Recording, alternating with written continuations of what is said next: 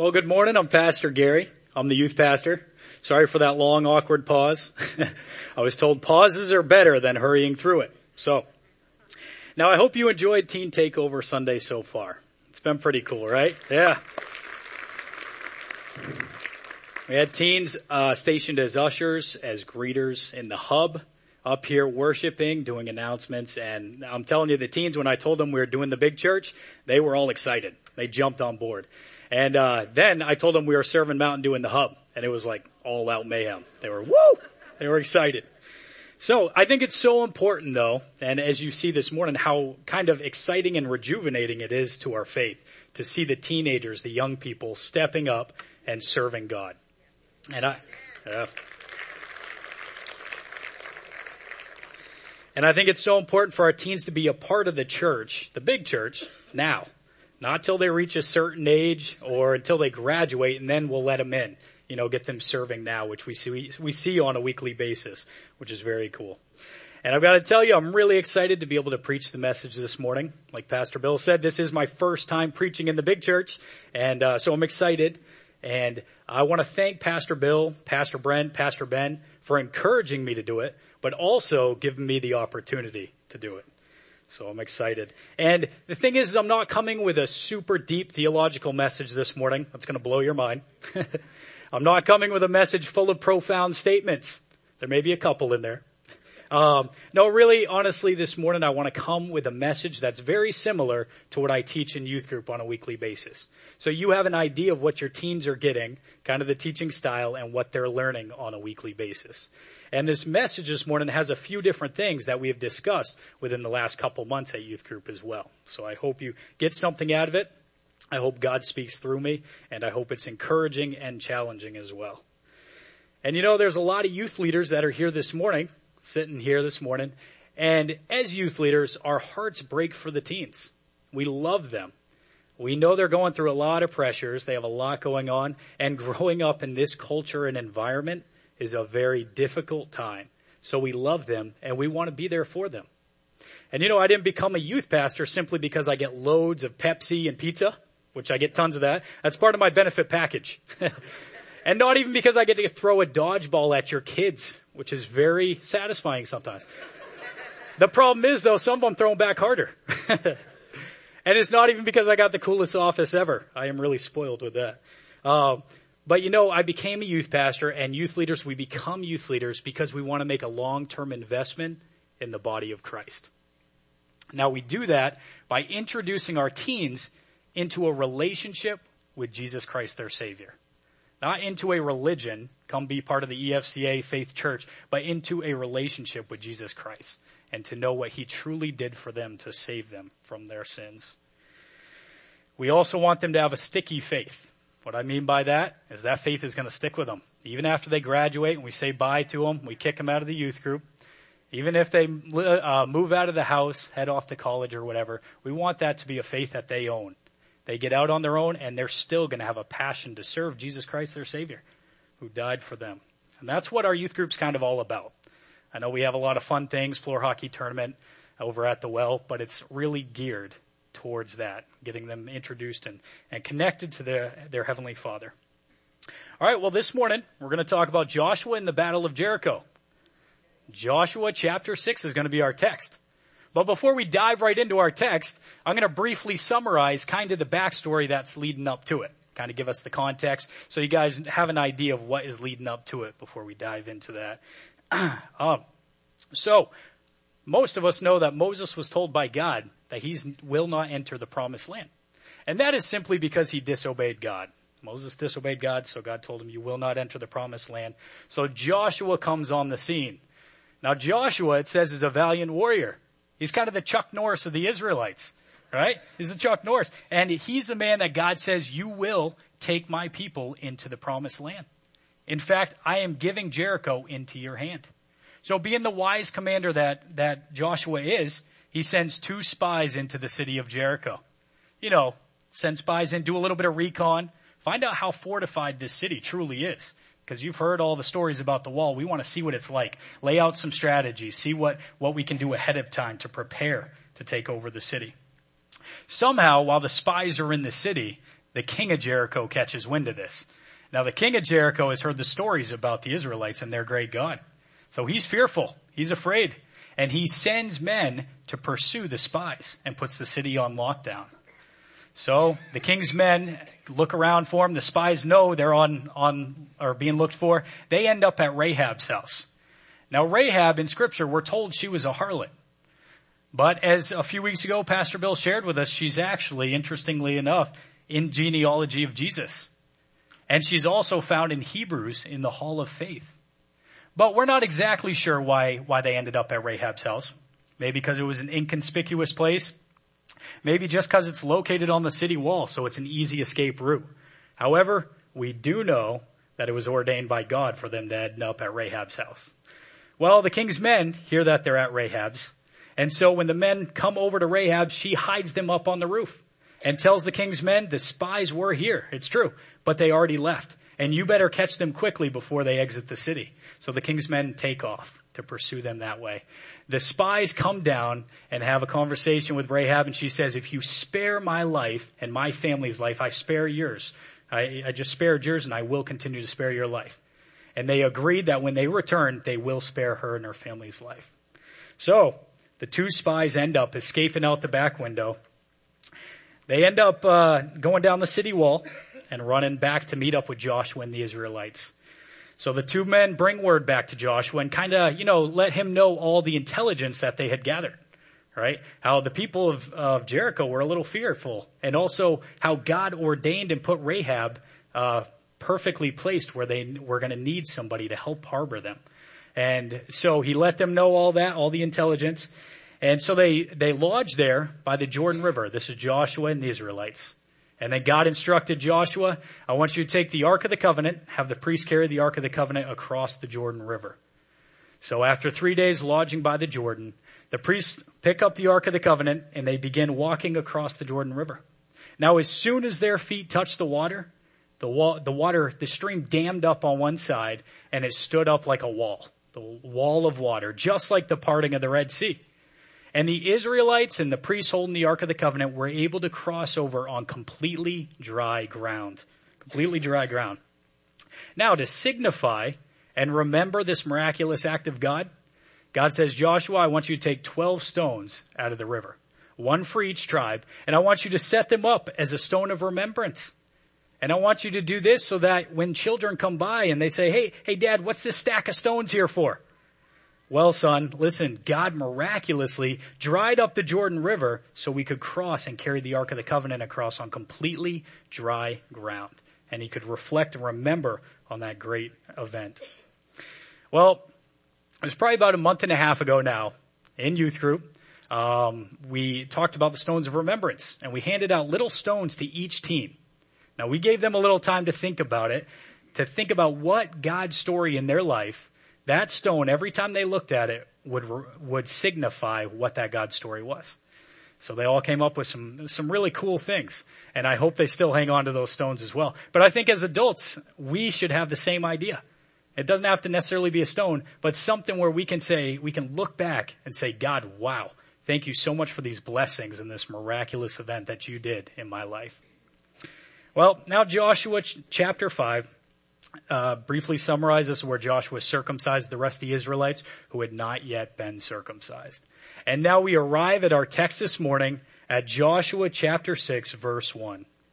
Now Jericho was tightly shut because of the sons of Israel. That's because the king feared them, right? The city was on lockdown. No one went out and no one came in.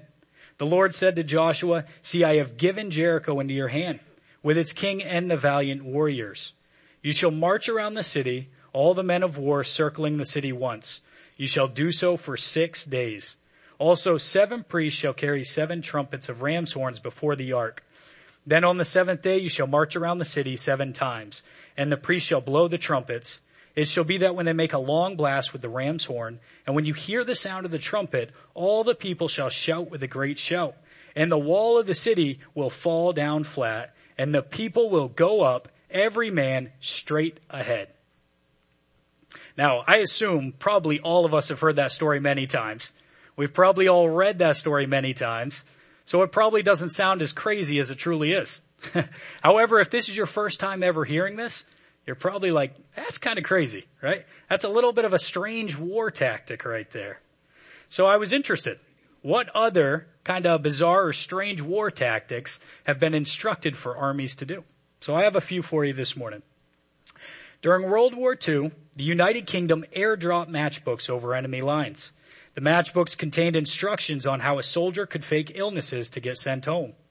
Well, once Nazi leadership caught wind of this, they stopped sending home troops who claimed to be ill. Not only did this trick end up getting healthy troops sent home, it eventually ended with genuinely sick soldiers being sent back into combat where they spread real disease among their ranks. All right, another one. On January 23rd, 1795, during the French Revolutionary Wars, a large number of Dutch warships were docked at Den Helder. Now, this is a port city in the Netherlands. It was a particularly cold winter, and rather suddenly the dock froze over and the ships were trapped. A French cavalry regiment saw this and decided that they would charge the ships. They wrapped cloth around the hoofs of the horses to soften their blow against the ice and charged the Dutch as they slept. They took every ship with no casualties. All right, lastly, one more. A famous Viking and later King of Norway, Harald Hardrada, pretended to die when injured during a siege. He came up with a plan to break the siege and enter the city. He had his men ask the city's leaders for permission to bury their leader inside the wall. Well, the city agreed, so long as they didn't bring weapons inside. So Harold climbed into a coffin in full armor and was carried through the gates. When the time was right, he burst out of his own coffin, fought his way back to the gates, opened them, and took the city. Pretty cool. Okay, so there's a few bizarre war tactics, and still yet not even close to what Joshua is instructing the Israelite army to do. Imagine that for a minute. A commander of an army telling you, we're going to march around 6 days, once a day, remain completely silent. Then on that 7th day, we're going to march around 7 times, and we're going to blow the trumpet and shout. That's the order. Strange way to do battle. And I imagine the people in Jericho were probably standing up on the city wall, pointing down like, what are they doing, right? This is kind of weird, maybe laughing. And then the Israelites are probably walking around with their heads down, a little embarrassed. You know exactly what I'm talking about if you've ever seen the VeggieTale version of this, right? I know everybody was thinking of it. But at the same time, I'm sure it made them nervous. We know the king of Jericho was nervous. We know Rahab had faith. They had heard the stories of what their God had done. God had recently dried up the Jordan River for them to walk across with the Ark of God. God had parted the Red Sea and then came crashing back down on the Egyptians. And then all the plagues that were sent on the Egyptians as well. We serve a mighty God, and they were a little afraid. Well, I remember when I used to be, it was probably about 4 or 5 years ago, I used to be a junior high youth leader over here in the youth building. Every Thursday night, try to come and volunteer leader there. And oftentimes, I felt God tugging on my heart. Even at work or when I'd come to youth group, I felt God tugging on my heart. He said, Gary, I want you to be youth pastor. I want you to be youth pastor. It was over and over, and it was clearer than any instruction I've ever had in my life. Now, I knew the exact instructions, but I didn't obey them. I didn't think there was any way possible God could use me in that way. In fact, it was a bizarre tactic to me. Very bizarre. And I didn't want to go through with it. So I came up with a lot of excuses of why I wouldn't do it. God, you've got the wrong guy. God, I am not a great speaker. I have no full-time ministry experience.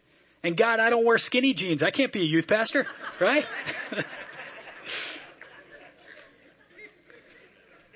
But maybe this morning, some of you know exactly what I'm talking about. God tugging on your heart, telling you to do something that seems out of the ordinary.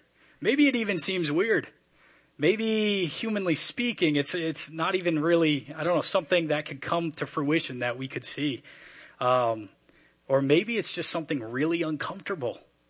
And you're not the type to stir things up and go out of your comfort zone. And believe me, I totally get that. But it is so important for us to obey his instructions and follow through to the end. You know, if you feel God telling you to do something and that whatever God is tugging you lines up biblically, then do it. Then do it. You know, we see all throughout Scripture where men obeyed God's instructions to a point. They obeyed them. They may have stopped there. Or maybe they skipped over a few instructions. And it cost them dearly. Cost them dearly. One example is in 1 Samuel. I did 1 Samuel since we're all very familiar with it, thanks to PB. 1 Samuel 15:3, Saul is instructed to exterminate the Amalekites, men, women, infants, sheep, and oxen. 15:9, but Saul and the people spared Agag and the best of the sheep, the oxen, the fatlings, the lambs, and all that was good, and were not willing to destroy them utterly. But everything despised and worthless, that they utterly destroyed.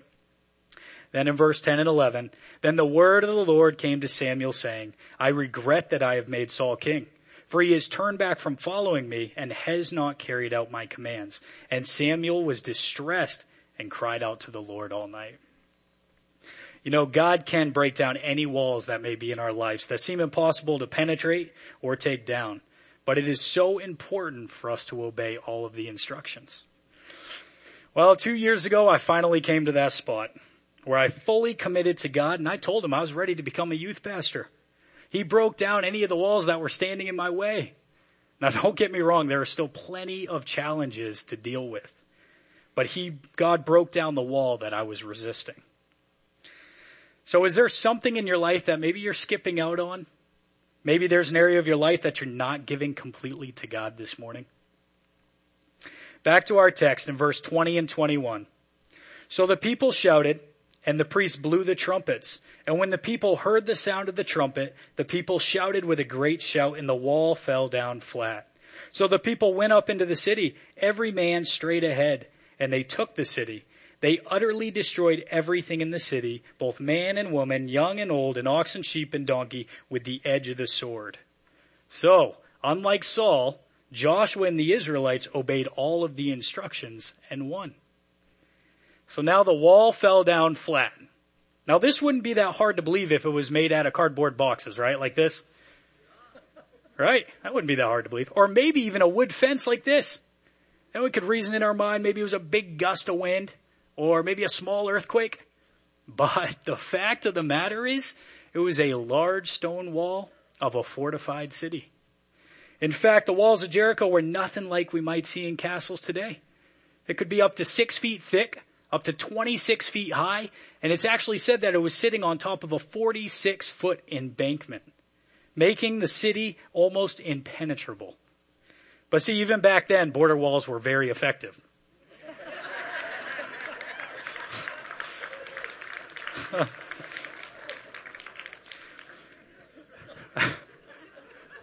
Had to get my little plug in there. But every one of us has our own battle of Jericho, right? Doing the impossible and winning this battle, though, is going to require more than us just getting motivated and go, go, go, go. And this power of positive thinking, think harder and have more faith. It's going to require God's power. And here's how. First, you can't do it alone. You cannot do it alone. When God was telling me to be a youth pastor, the first thing I had to admit was I wasn't qualified and I'm not capable of doing it. And honestly, that was the easier part for me. The hard part, however, was believing that with God leading me, anything was possible. The impossible was made possible through him.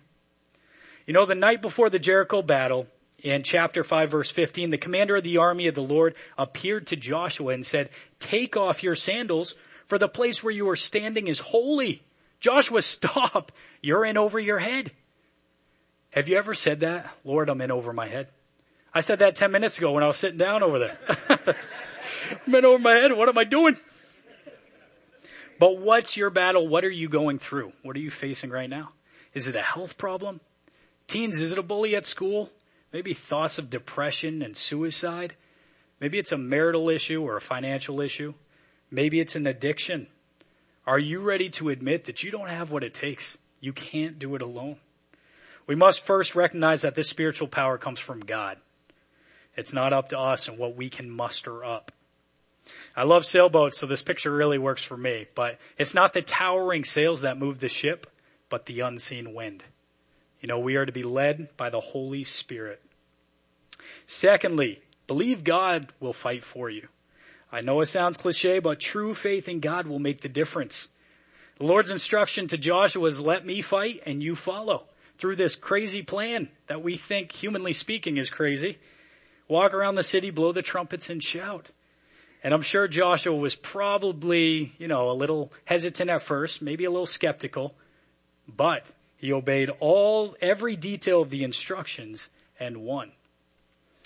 I think so many followers of Jesus live their lives in such a way that God doesn't have to fight for them. We don't put ourselves in situations that require God to fully rely on him. And so then he kind of becomes this genie that we call upon when we're in a tight spot or in a bind, or maybe crisis mode hits and then we got to call on God. We need to get back to church. But something for us all to remember, what we're not praying about, we're probably doing on our own strength. And we're going to keep trying and keep failing. But there's good news though. See, God is the same yesterday, today, and forevermore. So if God can fight for Joshua through his crazy, bizarre war tactics, God can fight for us through what seems like crazy tactics to us as well. But oftentimes, maybe we become lazy. Maybe we don't want to put in the effort. And then other times, maybe we're like Naaman. He was a leper who was told to dunk 7 times in the river. But he thought it was supposed to be something bigger, something grander. That was too simple. Maybe we think that as well. It needs to be more complicated or something bigger. But whatever the tactic is, God says to follow through with the instructions. Now, think about it for a minute. What if the Israelite army, they got a little lazy, so they marched around 5 days remaining completely silent. Then on the 6th day, they blew the trumpet and shouted. Do you think anything would have happened? Probably not, because they would have disobeyed God. God said 7 days. So in our own lives, we must obey all the way through to the end in the instructions. Maybe you've been trying to get over a difficult situation in your life, and you don't understand why God's not answering your prayer. Or maybe you keep repeating the same sin over and over, blowing the trumpet a day early, so to speak. It's easy for us to hear these stories. It's easy for us to read in the Bible and point out the wrongs of the Israelites. But so often we're guilty of the exact same things. Now, in all seriousness, how is this all possible? How did these fortified walls seriously fall down? Well, we find our answer in Hebrews 11:30. It was by faith that the people of Israel marched around Jericho for 7 days, and the walls came crashing down.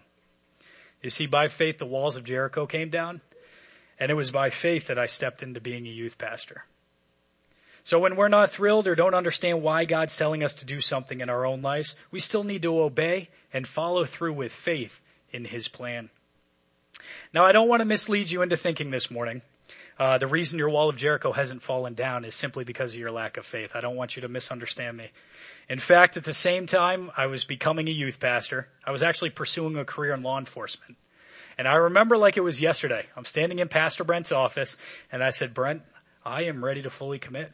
I know God's calling me to do it. It's just getting over my insecurities, and I'm ready to fully commit and obey and become the youth pastor. I kid you not, at that very exact second, my phone is vibrating in my pocket. So we closed up, finished up the conversation. I went back in my office and listened to my phone, my voicemail. And it was my friend Brad from the Augusta Police Department. He said, Gary, we have an open cruiser and we want you to start as soon as possible. Now that showed me even more that God wanted me to be in ministry as soon as I gave in. It was the exact same second. But you see, God was waiting until the right time to put me into that position of ministry. So there may be something that God is leading you towards, and yet in the end, your Jericho may be completely different than what you think it is. Or maybe you're pursuing the wrong city. Now, in closing this morning, the important part I'd really like for everybody to get this morning is to obey and remain in his will, and he will guide you to the city he wants you to take.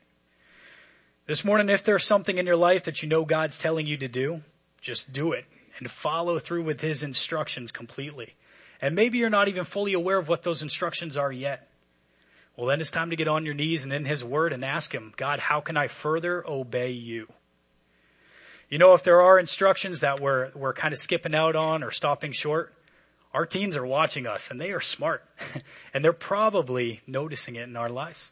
So it's very important for us to live consistent lives Same as we are when we come to this church building should be the same as we are at home and at work. Consistent lives throughout. So strive to be the parent who won't be accused of being a hypocrite by their children, and live a life that your kids will emulate, because right now you're teaching them the patterns to live by. Pastor Bill, will you please come up and close us in prayer?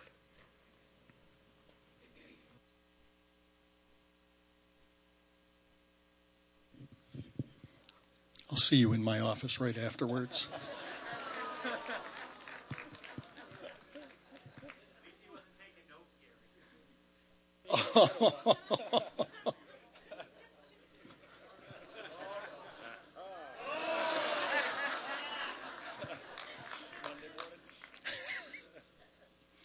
I take notes, not just of anything possibly that needs work, but also the good.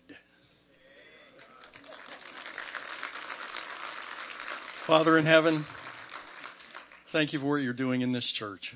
It is just such a thrill to see the young people up here, have Pastor Gary talk to the big people in the big room. Thank you so much, Lord. We give you all the praise and all the glory for all that you're doing in the lives of everybody here. Help us all to take this to heart and take down those walls, Lord, and help us to be obedient as you do that. In your name we give thanks and praise. Amen.